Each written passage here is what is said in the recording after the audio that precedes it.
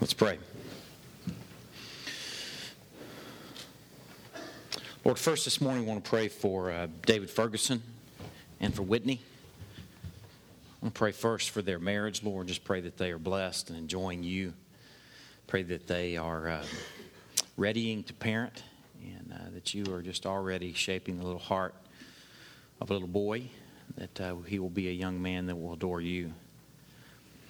Lord, we are thankful for the journey that we're on with David and Whitney and with Commerce Community Church. Lord, we just pray for their journey. Pray for their worship and wonder in that community, Lord. We beg you to draw others who know you and need to be part of a Christ-adoring people, and those who may not know you who need to be part of a Christ-adoring people in that community, that you will draw them to C3 and you'll draw them to other Christian churches in that community.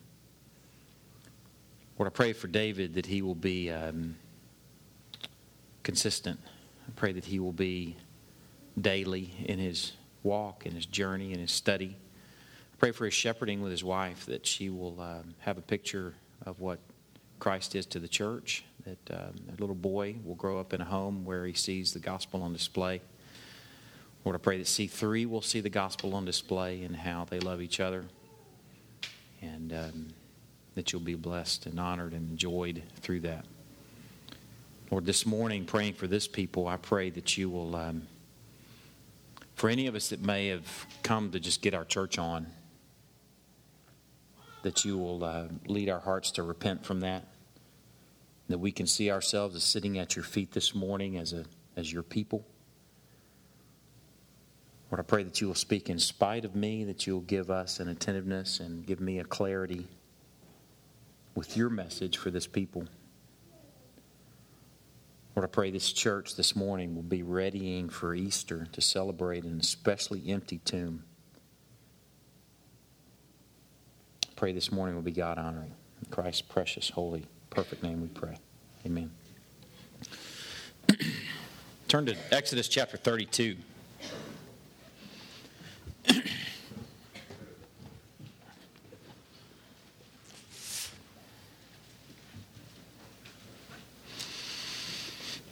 As you're turning there, let me share with you what we're doing today. I want you going to Exodus chapter 32, but let me share a brief passage from John chapter 1, verse 18, and then I'll kind of explain what we're doing. John chapter 1 is sort of like a map, it's sort of like a legend to a map, sort of like a table of contents for the rest of the book of John. We're coming back to John. This is a sermon where we're going to take just a Sunday only, at least this Sunday, a step away from John, and we're going to consider what's sort of developing in John. We've read the passage enough times where you know that Jesus is encouraging those who are following him to not let their hearts be troubled. Really, it's commandment, don't remain troubled, don't stay troubled. Believe in God, believe also in me. He shares with them, in my Father's house are many rooms. I've got room for you. And then he develops this picture that we've been going these last few weeks, that I am the way, the truth, and the life. And then there's this conversation between he and Philip. I call him Phil because he's ordinary. He's just ordinary. Every time you see him, he's just the most ordinary dude. So we'll call him Ordinary Phil. This conversation between he and Ordinary Phil, where Ordinary Phil just says, hey, Jesus, just show us the Father, and that'll be enough for us. You know, this whole dialogue is sort of confusing to me. You know, Thomas is sort of confused. I'm sort of confused. I don't even really know where you're going. Will you just go ahead and show us the Father? And Jesus responds to him and says, where you been, Phil? Have I walked with you so long that you hadn't recognized that if you see me, you see the Father? If you know me, you know the Father?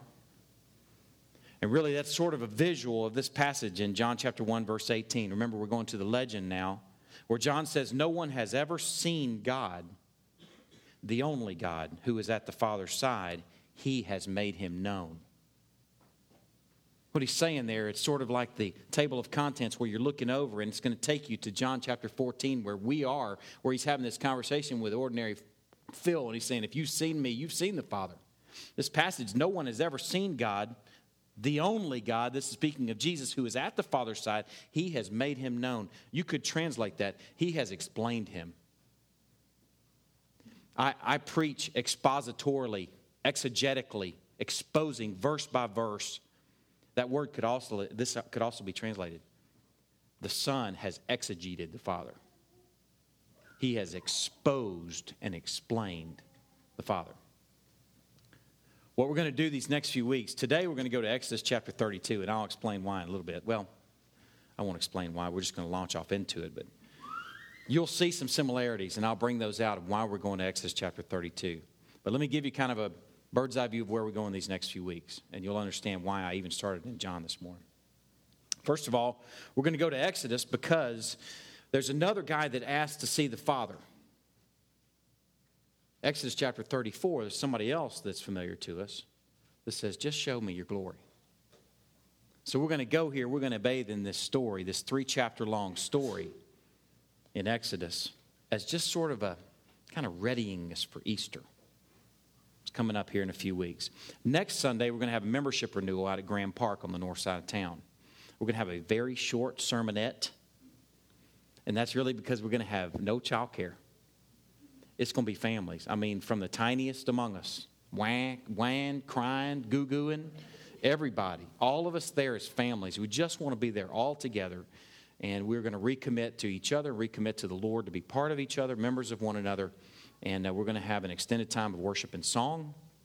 And I encourage you, as part of that, to bring a picnic lunch and bring enough for your family, and then maybe enough for another family, or another few people. Not another family, but in case somebody shows up without food, that everybody will have enough to eat. So we'll do that next Sunday. It's going to be a good time. The Sunday after that is actually a Sunday where we're going to recognize some new deacons, and we're going to dedicate the morning to that time of exposing what a deacon is. Some of you are deacons in the making, and you don't know it. Some of you may be deacons unrecognized, and you'll be recognized on that morning. And then some of you who are deacons may need to be stirred up by way of reminder of what it means to be a deacon. So we're going to spend that time together on that Sunday. And then Easter Sunday, we're going to come back to John 14, and I'm going to expose that in its context. That the Son exegetes the Father and exposes and explains the Father.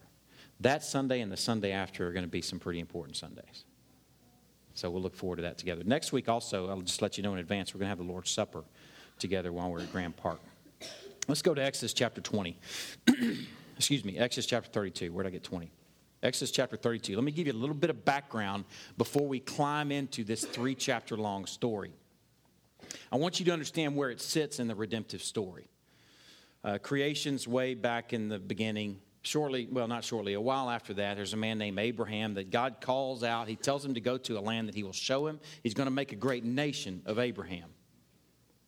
That's the Abrahamic covenant. He furthers that covenant, or renews that covenant, or recommunicates that covenant to his son Isaac, and then to Jacob. You may remember the story of Jacob and Esau.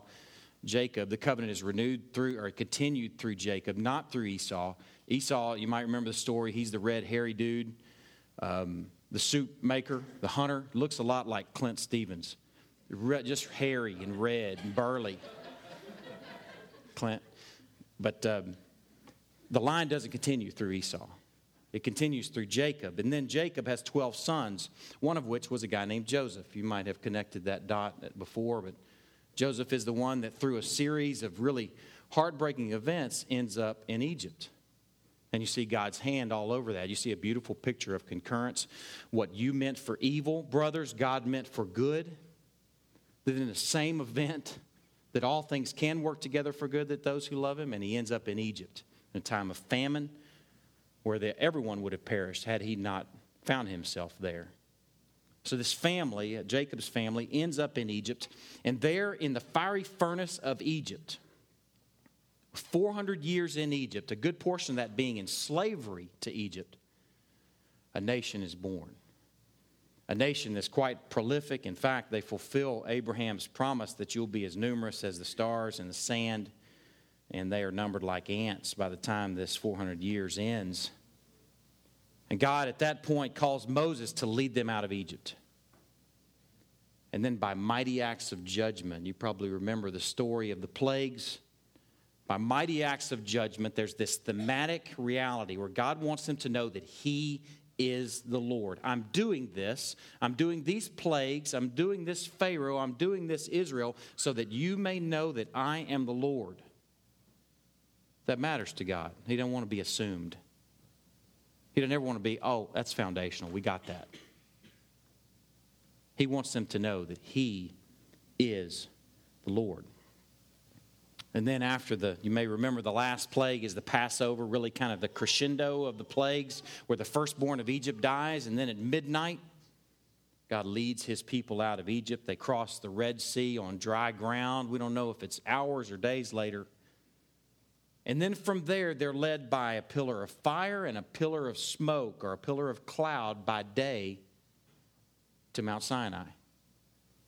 They find themselves at Mount Sinai in Exodus chapter 19. And then in Exodus chapter 20, they get the Ten Commandments. Kind of helping you get a bird's eye view of how this thing's unfolding. The Ten Commandments, first 5 being sort of vertical. The next 5 being sort of horizontal in character.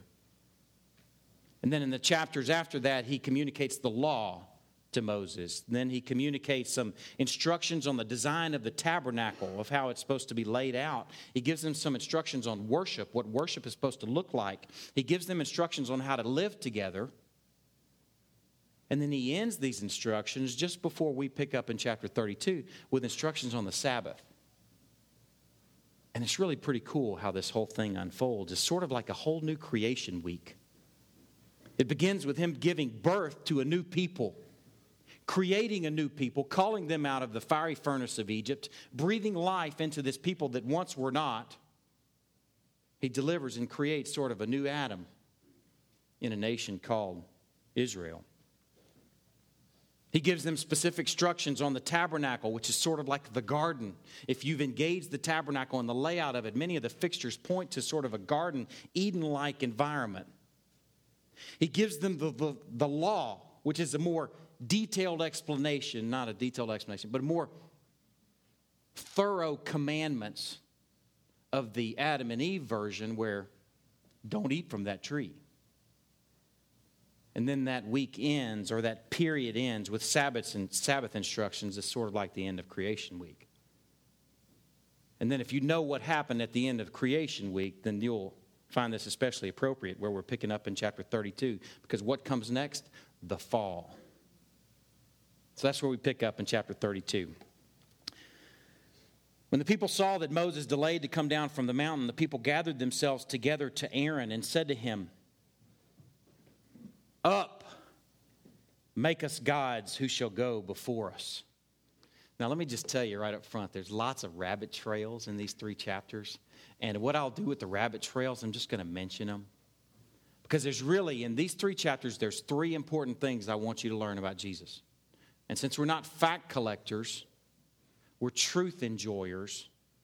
As we are moving into Easter, we can enjoy these 3 truths about Jesus from this story over here in Exodus chapter 32. But I will at least acknowledge the rabbit trails. And this is the first rabbit trail. While our nation might be governed democratically, and while we may appreciate that, the church and God's people are not governed democratically. This is what happens when God's people are governed democratically. Up, Aaron, make us gods who shall go before us. Imagine in your home, like if something unfolded like that. Up, Dad, make for us dinner. Something's out of sorts there, right? Something's not sitting quite right. Up, make us gods who shall go before us. As for this Moses, the man who brought us up out of the land of Egypt, we do not know what has become of him.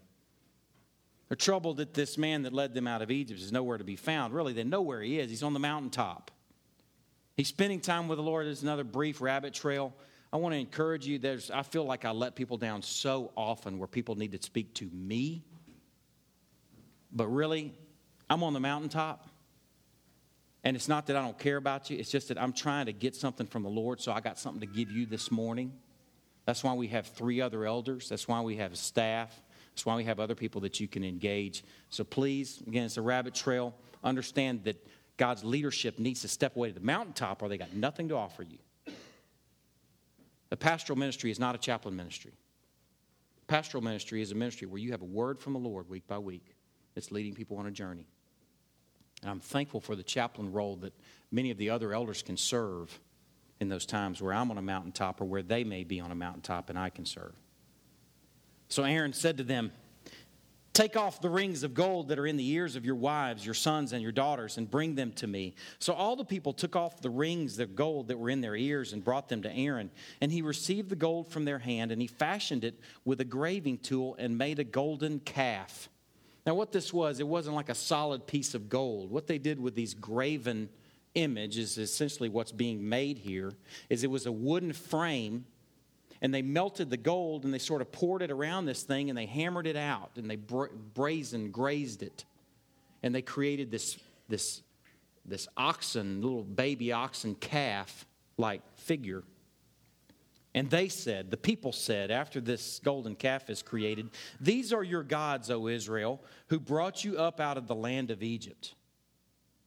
Now pay attention. I mean, it's days old that he's led them out of Egypt. It's days old that they would have heard the wind of the Lord overhead at midnight as he's taking the firstborn of Egypt, as he's looking on thresholds. There's blood. I'm not taking that one. There's blood. Not taking that one. Oh, there's no blood there. I'm taking the firstborn. Where they're hearing the wind and the cries and the wails of Egypt as they look and see their firstborn dead in their beds and cribs. It's days old since they've crossed the Red Sea on dry, crackling ground. It's hours old since they saw Sinai quake. And yet here they are, making a golden calf, saying, "These are your gods, O Israel, who brought you up out of the land of Egypt." And when Aaron saw this, the acting leadership, he built an altar before it. And Aaron made proclamation and said, "Tomorrow shall be a feast to the Lord." And they rose up early the next day. They were eager to run into sin. They rose up early the next day, and they offered burnt offerings and brought peace offerings, the same things that they had given the Lord. They're given to a golden calf. And the people sat down to eat, and they sat down to drink, and they rose up to play. Isn't that appropriate? They rose up to play. Ha, ha, ha. Isn't that golden calf something? Pass me another drumstick. Ha, ha, ha. Let's dance together. I'll tell you what this looks like. It looks like what it is. It looks like whoredom. When the bride of Yahweh is whoring with a golden calf. And the Lord said to Moses, "Go down, for your people whom you brought up out of the land of Egypt have corrupted themselves." See, Moses has no idea. Moses is off with the Lord. He has no idea what his people are doing. He's getting this message from the Lord, but God knows what's going on down at the bottom of the mountain. He says, "Go down there, for your people whom you brought up out of the land of Egypt." You hear him disowning them already? I thought God brought them out. Moses is going, uh-oh. He's saying the people that you brought up out of the land of Egypt have corrupted themselves. They have turned aside quickly out of the way that I commanded them. They have made for themselves a golden calf and have worshipped it and sacrificed to it and said, "These are your gods, O Israel, who brought you up out of the land of Egypt." And the Lord said to Moses, "I have seen this people, and behold, it is a stiff-necked people." Stiff-necked means they are obstinate. Over in the book of Acts, that word is imported in there and used again where Stephen, just before he was stoned, he accused his stoners of being stiff-necked as well. And he said, "You are not walking with the Holy Spirit. You are not circumcised in the heart or the ears." It means that you're never cut by the exposition of the word. You're never cut by the Holy Spirit. It just comes and goes and just runs right on by you. Just whoosh. It says you're a stiff-necked people. "Now, therefore, let me alone," this is still God speaking, "that my wrath may burn hot against them, that I may consume them." That's what his wrath does. "That I may consume them in order that I may make a great nation of you, Moses." So it goes from being this prolific, ant-like population of people that are the covenant people to now being narrowed down to just Moses. Just you, Moses. But Moses implored the Lord his God and said, "O Lord, why does your wrath burn hot against your people whom you've brought up out of," he puts it back on God, "you brought them up out of the land of Egypt with great power and with a mighty hand. Why should the Egyptians say, with evil intent did he bring them out to kill them in the mountains and to consume them from the face of the earth? Turn from your burning anger and relent from this disaster against your people." Now he appeals to the Abrahamic covenant. Remember Abraham, God? Remember Isaac and Israel, your servants, to whom you swore by your own self and said to them, "I will multiply your offspring as the stars of heaven, and all this land that I've promised I will give to your offspring, and they shall inherit forever." And the Lord relented from the disaster that he had spoken of bringing on this people. You know what's interesting to me is I wonder if Moses really had any idea what was going on down the hill at this point. He's probably thinking to himself, it can't be that bad. And then Moses turned and went down from the mountain with the 2 tablets of the testimony in his hand. Tablets that were written on both sides, on the front and on the back, they were written. The tablets were the work of God, and the writing was the writing of God engraved on tablets. That's the same word that's used in this 10 Commandments, the second commandment. You shall have no graven images for yourself. You don't make graven images. God makes the graven thing, and that is the word. And he engraves it with his own mighty hand. When Joshua heard the noise of the people as they shouted, he said to Moses, "There's a noise of war in the camp." But Moses said, "No, it's not the sound of shouting for victory or the sound of a cry of defeat, but the sound of singing that I hear." And as soon as he came near the camp and he saw the calf and the dancing, Moses' anger burned hot, and he threw the tablets out of his hands and he broke them at the foot of the mountain. He must have thought, man, it's far worse than I imagined it. And then, without yet speaking to anybody, at least recorded right here, we don't know that he said a word to anyone. He takes the calf that they had made and he burns it with fire. Just imagine him coming down the mountain. He's got these big stone tablets with the law written on them. He drops them. Everybody's watching him. They're in the middle of playing. They got a drumstick hanging out of their mouth, and they look up, and there's Moses. Uh-oh. He drops the stone tablets, and then he walks over, and he takes this thing that they're dancing around like a bunch of hooligans. He throws it in the fire until all that gold melts off of it. And then he takes it out of it. Still hadn't talked to anybody. And he crushes it. He beats it into a fine powder. What did he use to do that? I don't know. How do you beat something that's golden into a fine powder? I don't know. You got to be pretty angry. Did he use his staff? Did he use his foot? Did he use his elbow? How did he do it? He ground it into a fine powder, and then he's walking around grabbing Israelites. Come here. He pours it in the water. He says, "Come here, drink this." Moses is hacked. A little tangent. No, you ain't heard the tangent yet. The tangent is your leadership will be hacked at you sometimes. But Moses was at the same time the most humble man on the face of the earth. You can be humble and be hacked at your people. You can do that lovingly and do it urgently. Come here and drink this powder.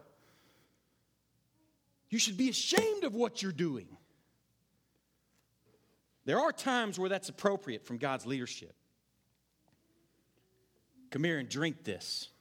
He took the calf that they had made and he burned it with fire and he ground it into powder and he scattered it on the water and he made the people of Israel drink it. Still hadn't spoken yet.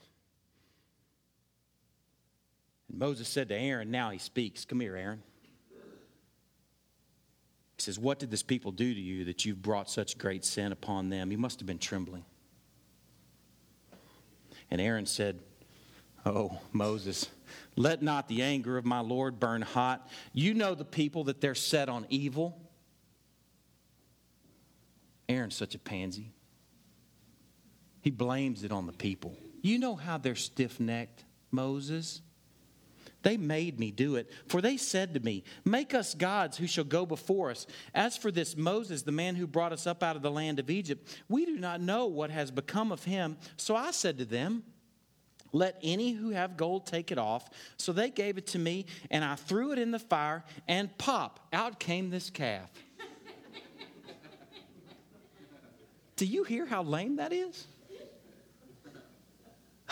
What had happened was, Moses, I threw it in the fire and turned around, and there it was. It was amazing. You should have been here.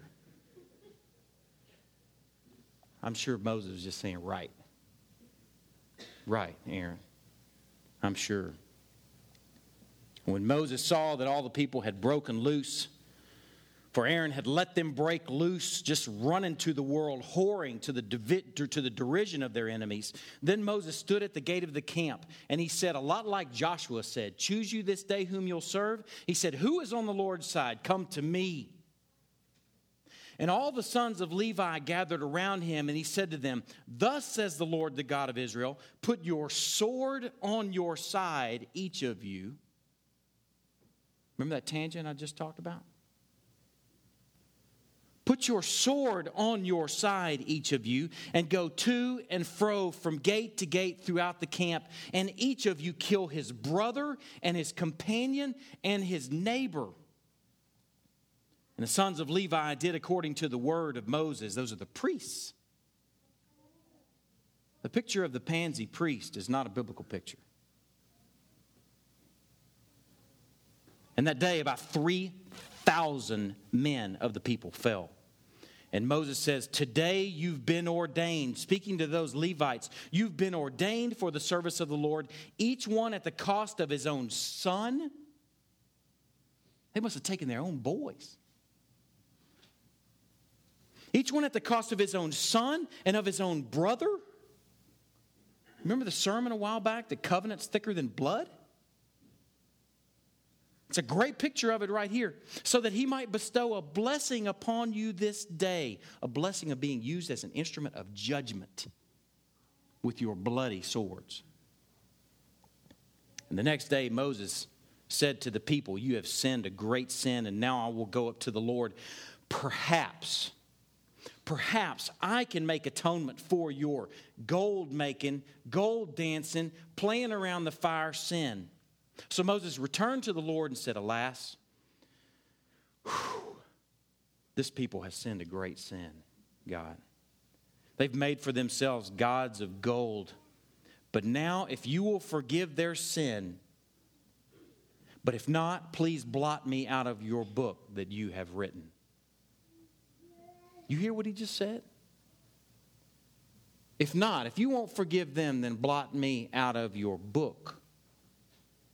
And the Lord said to Moses, whoever has sinned against me, I will blot out of my book. But now go, lead the people to the place about which I've spoken to you. Behold, my angel shall go before you. Nevertheless, in the day when I visit, I will visit their sin upon them. And here's how he's going to do it. Then the Lord sent a plague on the people because they made the calf, the one that Aaron made.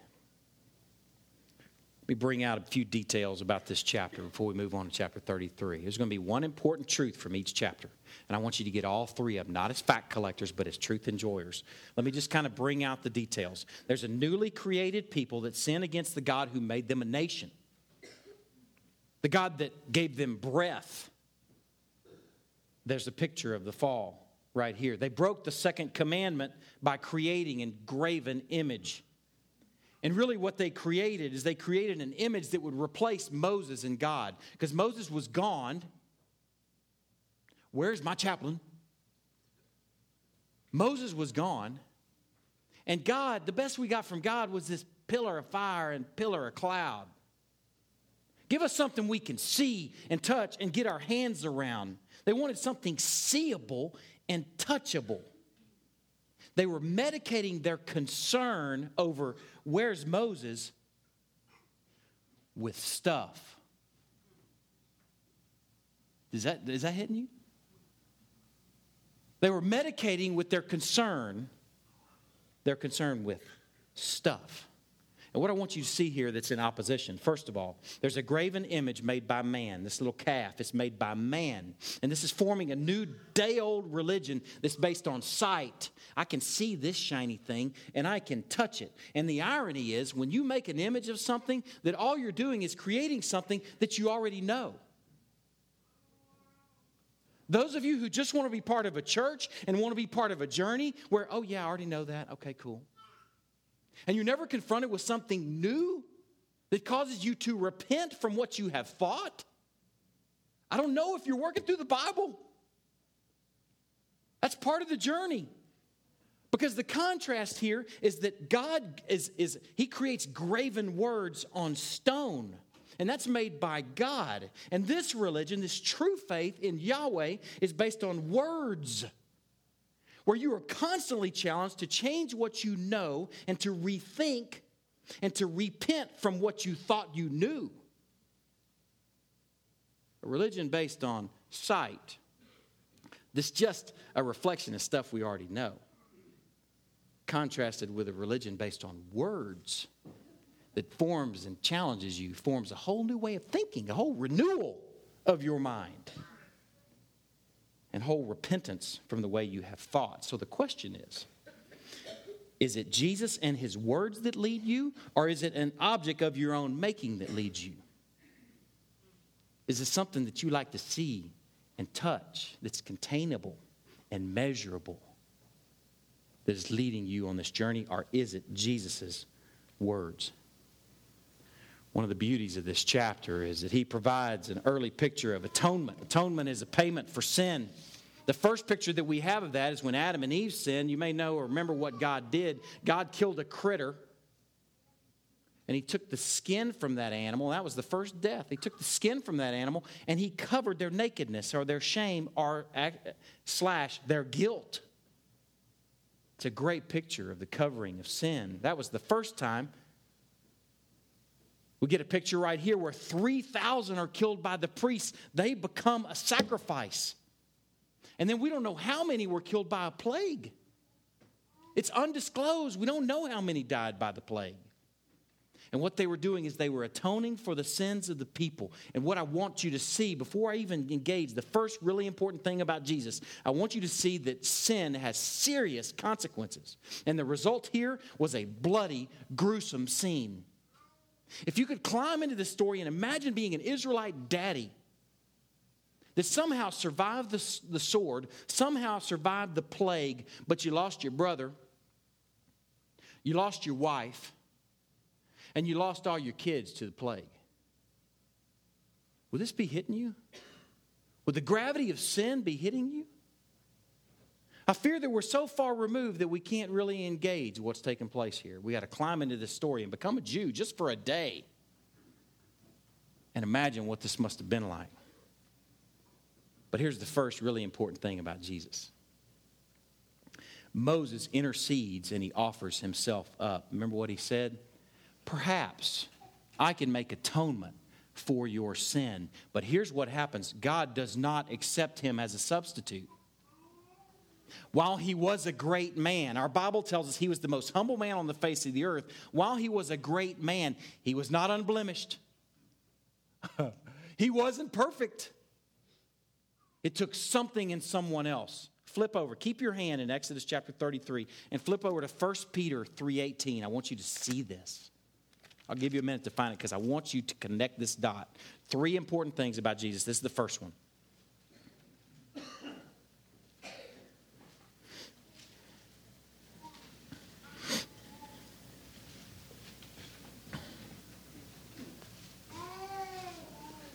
While God did not accept Moses offering himself as a replacement, blot me out of the book.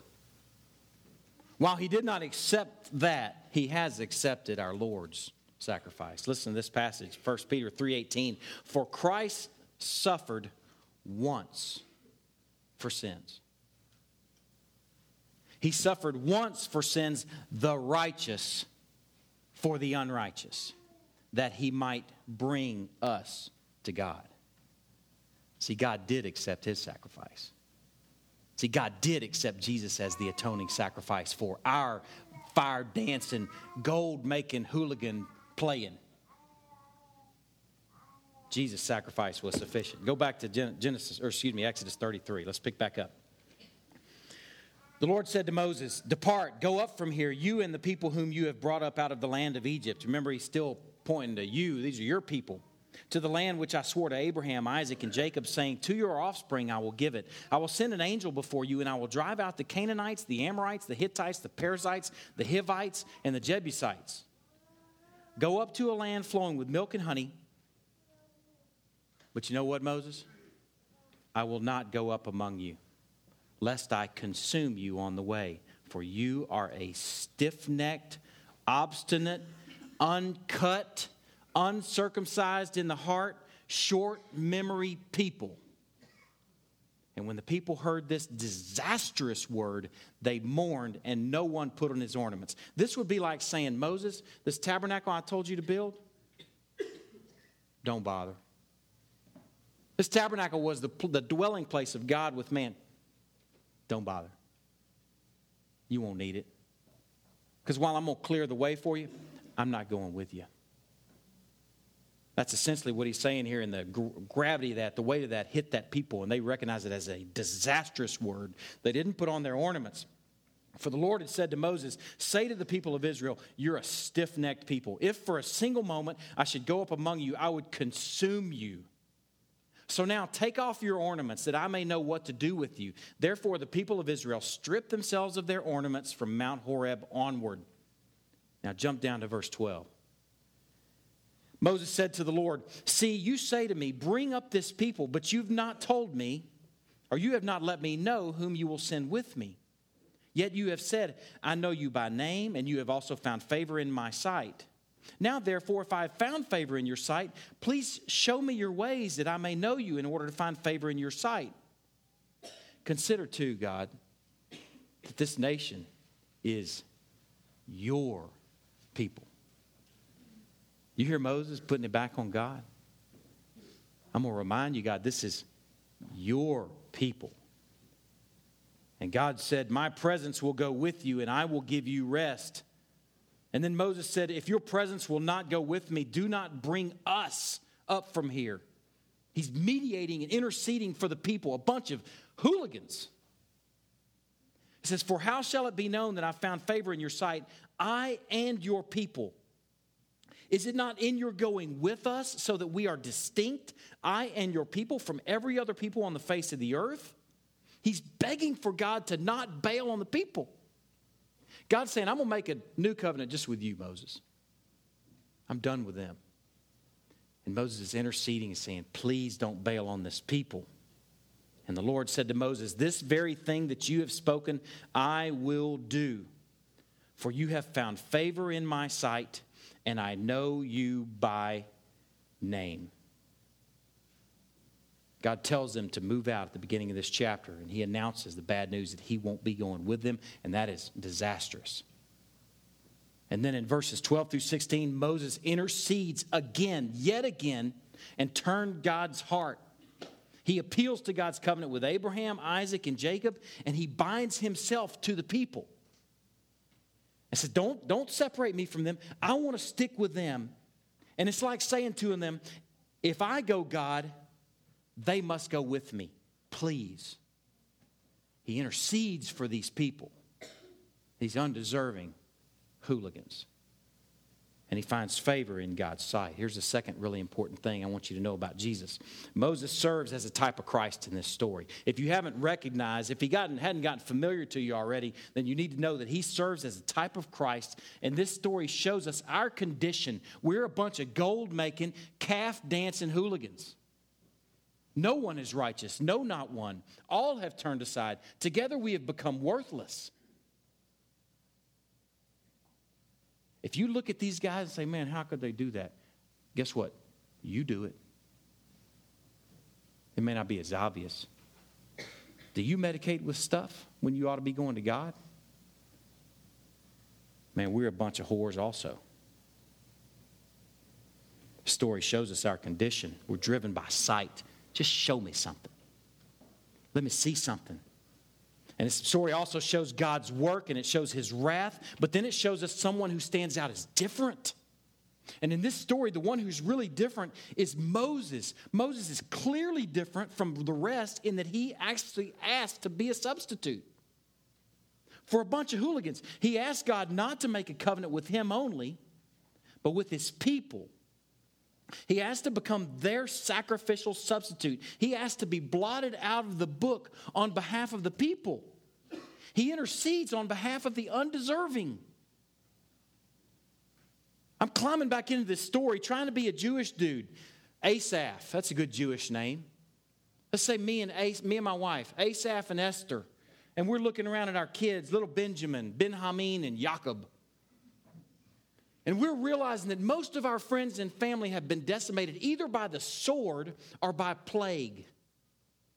And we're realizing what Moses is doing for us. He's interceding on behalf of us, and we're considering what would happen to us if God does not go with us.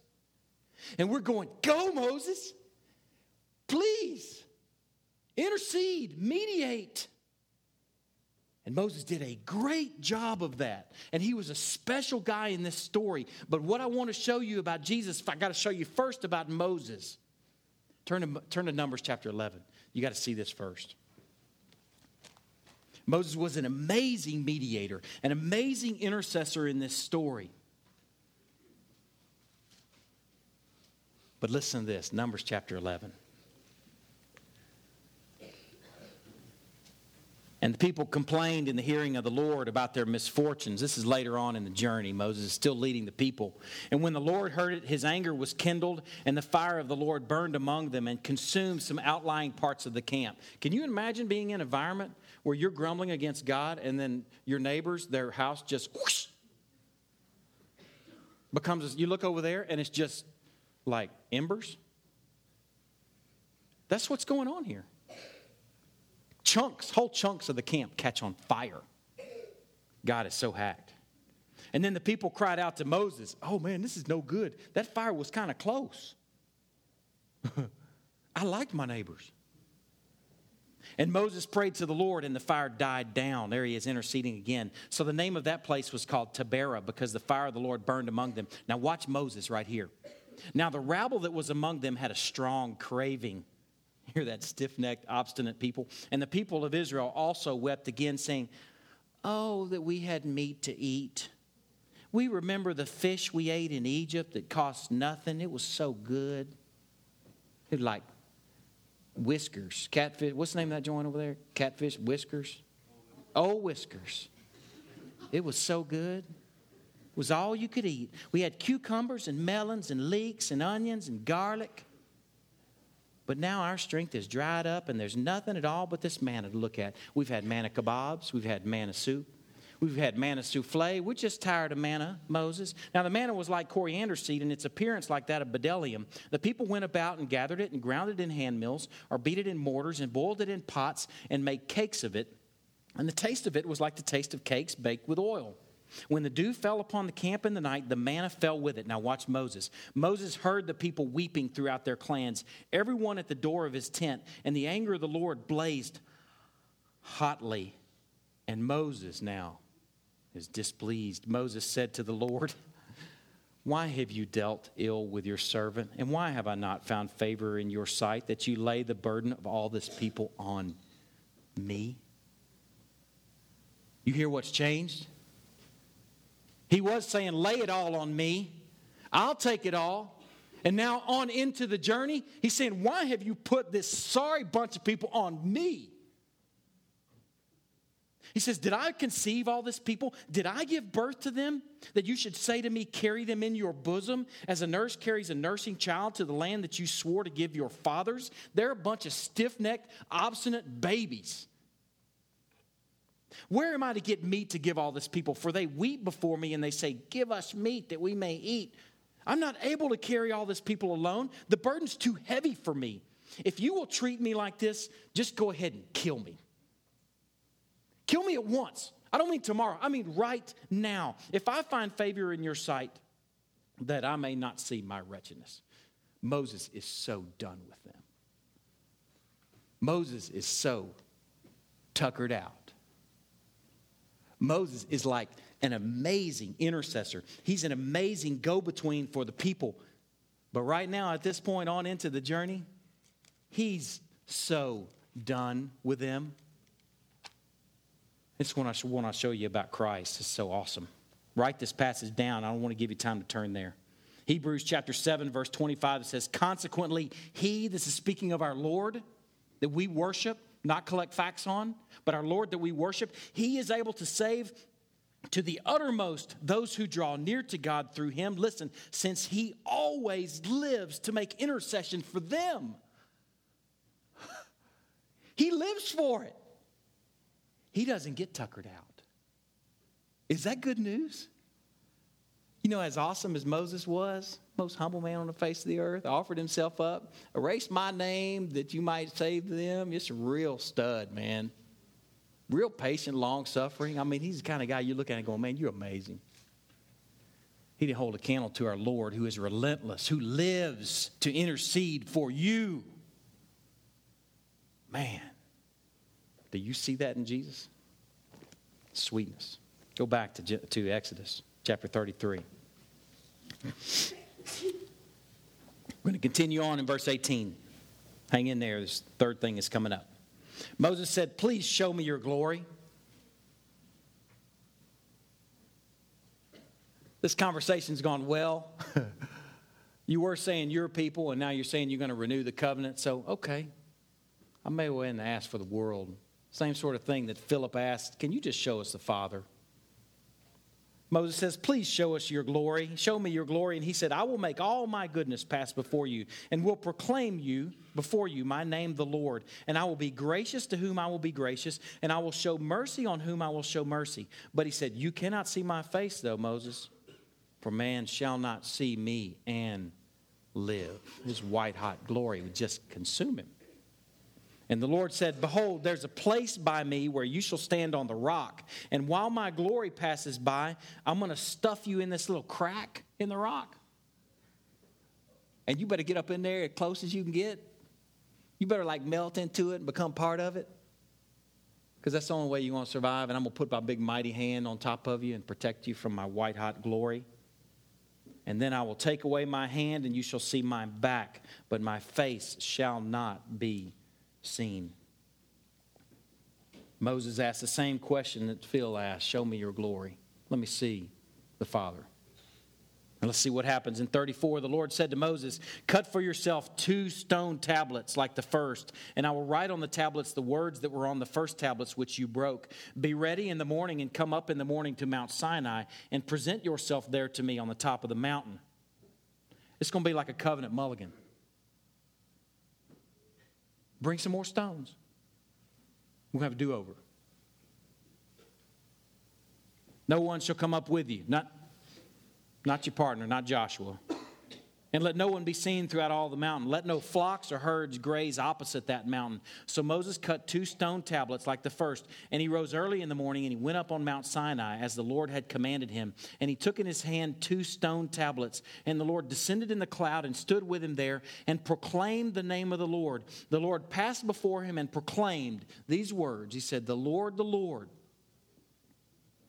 a God merciful and gracious, slow to anger, abounding in steadfast love and faithfulness, keeping steadfast love for thousands, forgiving iniquity and transgression and sin, but who will by no means clear the guilty, visiting the iniquity of the fathers on the children and the children's children to the 3rd and the 4th generations. Now, I want you to appreciate that God in His grace renews the covenant right here. And that's why He says, bring some more tablets with you. We're going to do this again. I'm going to grave them with my hand yet again. And then God passes by and He speaks His name. And it's a long name. The Lord, a God merciful and gracious, slow to anger, abounding in steadfast love and faithfulness, forgiving thousands, but who will by no means clear the guilty, visiting the iniquity of the fathers on the children and the children's children to the 3rd and 4th generations. He passes before him and he communicates his name. And he shows them, yet right here, it's a visual of what we talked about earlier, that his is not a religion of sight, because all he gets is a tiny little glimpse of his glory. He shows him that following Yahweh is a religion of words. You want to see who I am, Moses? Here's who I am, the Lord, a God merciful and gracious. He explains who he is. Let's pick it apart. He starts out by saying Yahweh, Yahweh. It's a picture of intimacy. It's like when he said Samuel, Samuel. Or when he called Moses, Moses. It's a picture of an intimate time. This is an intimate conversation. It starts out with Yahweh, Yahweh. And then there's the word God. The God in the Hebrew is not Elohim. It's not El Shaddai. It's just El. And what that means is God of power. It could be translated Yahweh, Yahweh, God of power, merciful and gracious, slow to anger, abounding in steadfast love, abounding in steadfast faithfulness. We considered that just a few weeks ago. Abounding in steadfast truthfulness, that he's reliable. You reach out for him and he's there. He's consistent. Keeping steadfast love for thousands of generations. And he's forgiving three things: iniquity, transgression, and sin. I did a study on these words. Iniquity means guilt. Transgression means rebellion. And sin means missing the mark. He's forgiven the whole gamut. I mean, that covers everything. The first thing's just guilt. The second one is just in-your-face rebellion. And the third is sort of like a, oops, I messed up. Missing the mark. He's got it all covered. Doesn't this sound like the God that we know, the God that we enjoy? This sounds like an amazingly loving God. It sounds like a God that can and does forgive. Especially in light of just a couple chapters earlier where they're dancing around a fire like a bunch of hooligans worshiping a golden calf. Are you appreciating this statement in that backdrop?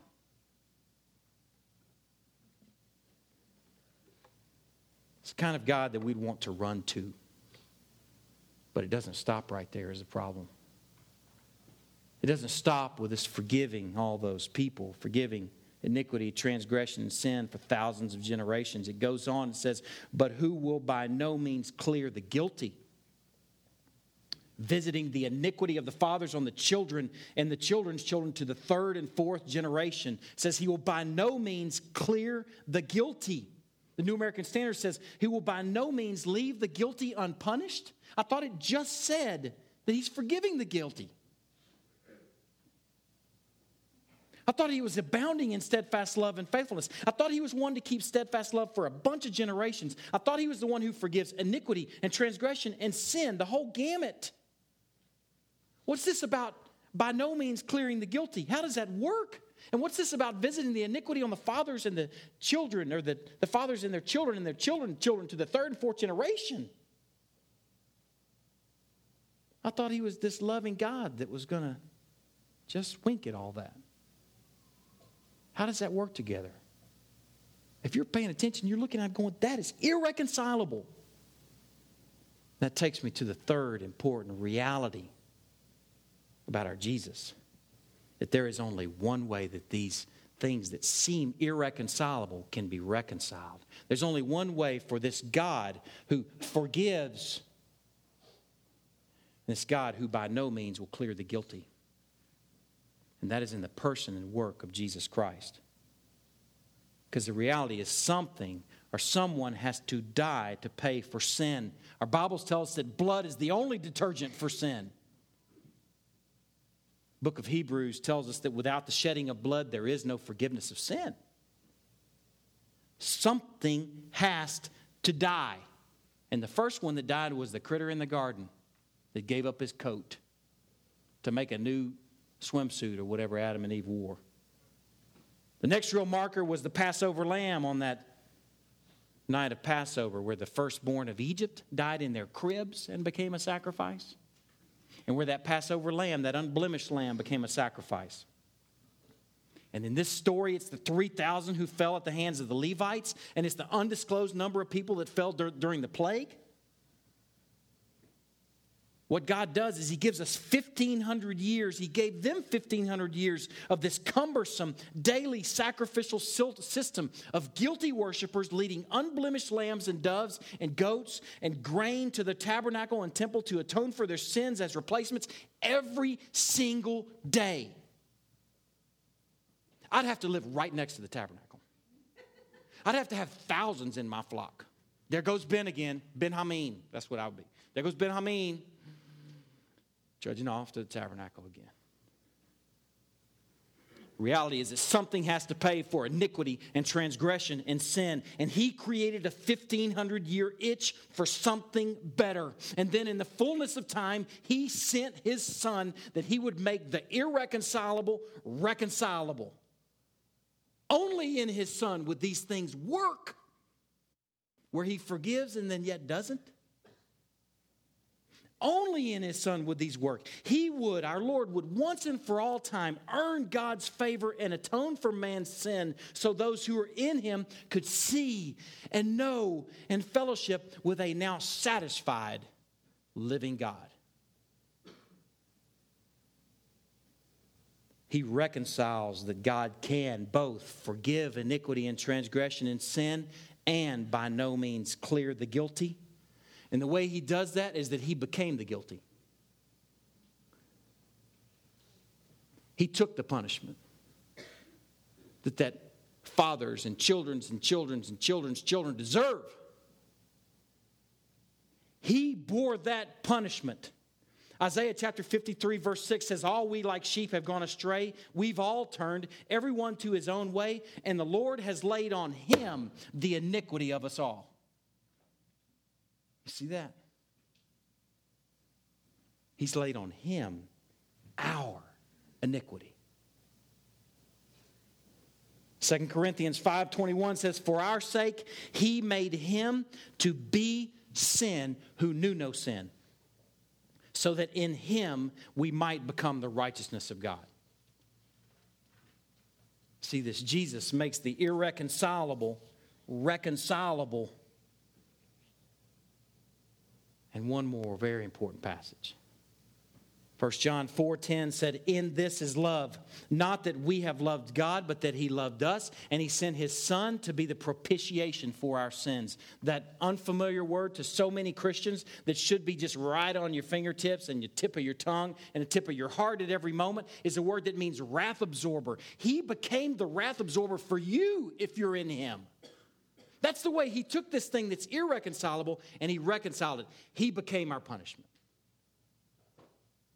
He became the propitiation for our sins. The thing you got to appreciate in this name that God says, here's who I am, that you look at it, if you really study it, you go, that's not explainable. That's irreconcilable. And then you look at Jesus and you go, well, yeah, now it is explainable. He has indeed explained and exposited and exegeted the Father. That makes total sense now. What you got to see here is that holy judgment and scandalous love are caught up in the same person and work of Jesus Christ. Holy judgment and scandalous love in the same hour. He is the only way to reconcile grace, mercy, and love with white-hot holy wrath. He became the final offering and took the punishment of a bunch of fire-dancing, gold-worshiping hooligans. He bore the wrath of the guilty. He bought God's forgiveness for those who are in him.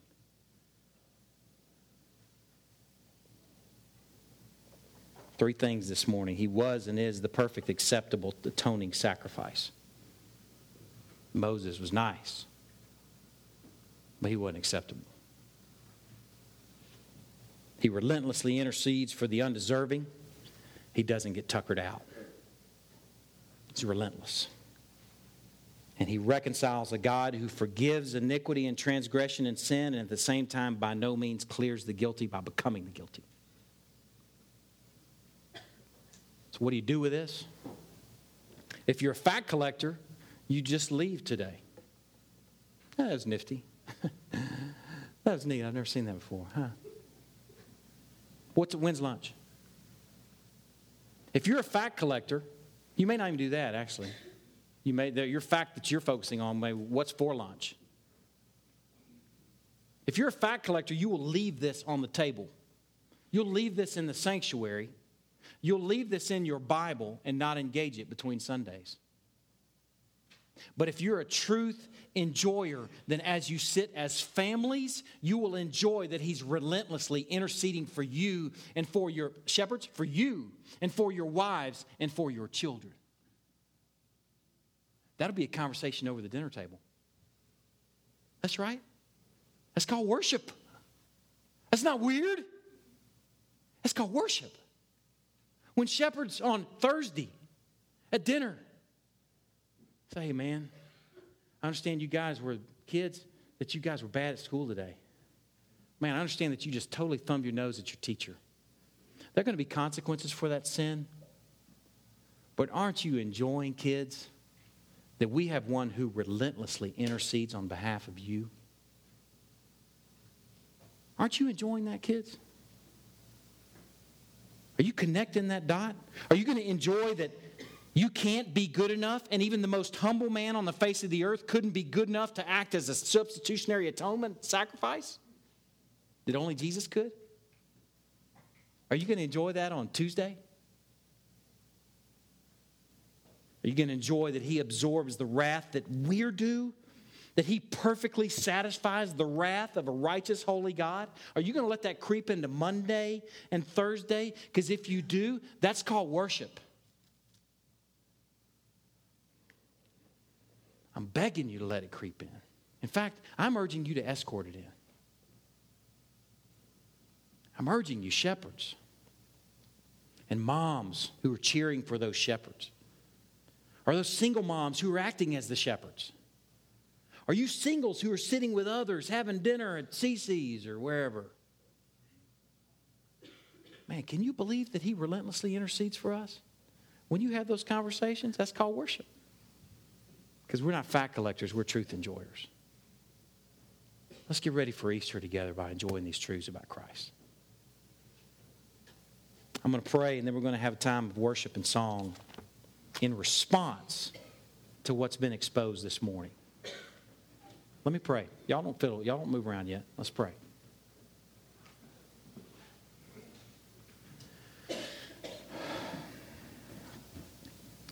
God, I pray that by some amazing work of the Holy Spirit that these realities about our Jesus have hit our hearts this morning. Lord, I pray with everything in me that these realities will find the Tuesday dinner table and the Thursday cubicle and the Saturday backyard. Lord, I pray for shepherds who have never said a single thing about God in the doors of their home, that today, that they'll walk away with a resolve and a burden for engaging their families with these realities.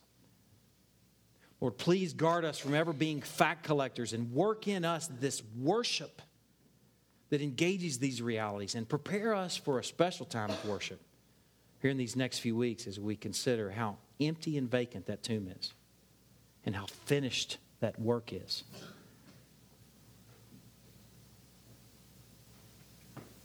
Lord, I pray that the Spirit will be busy working in the hearts of a bunch of ordinary fills. We pray these things in Christ's name. Amen. Let's worship.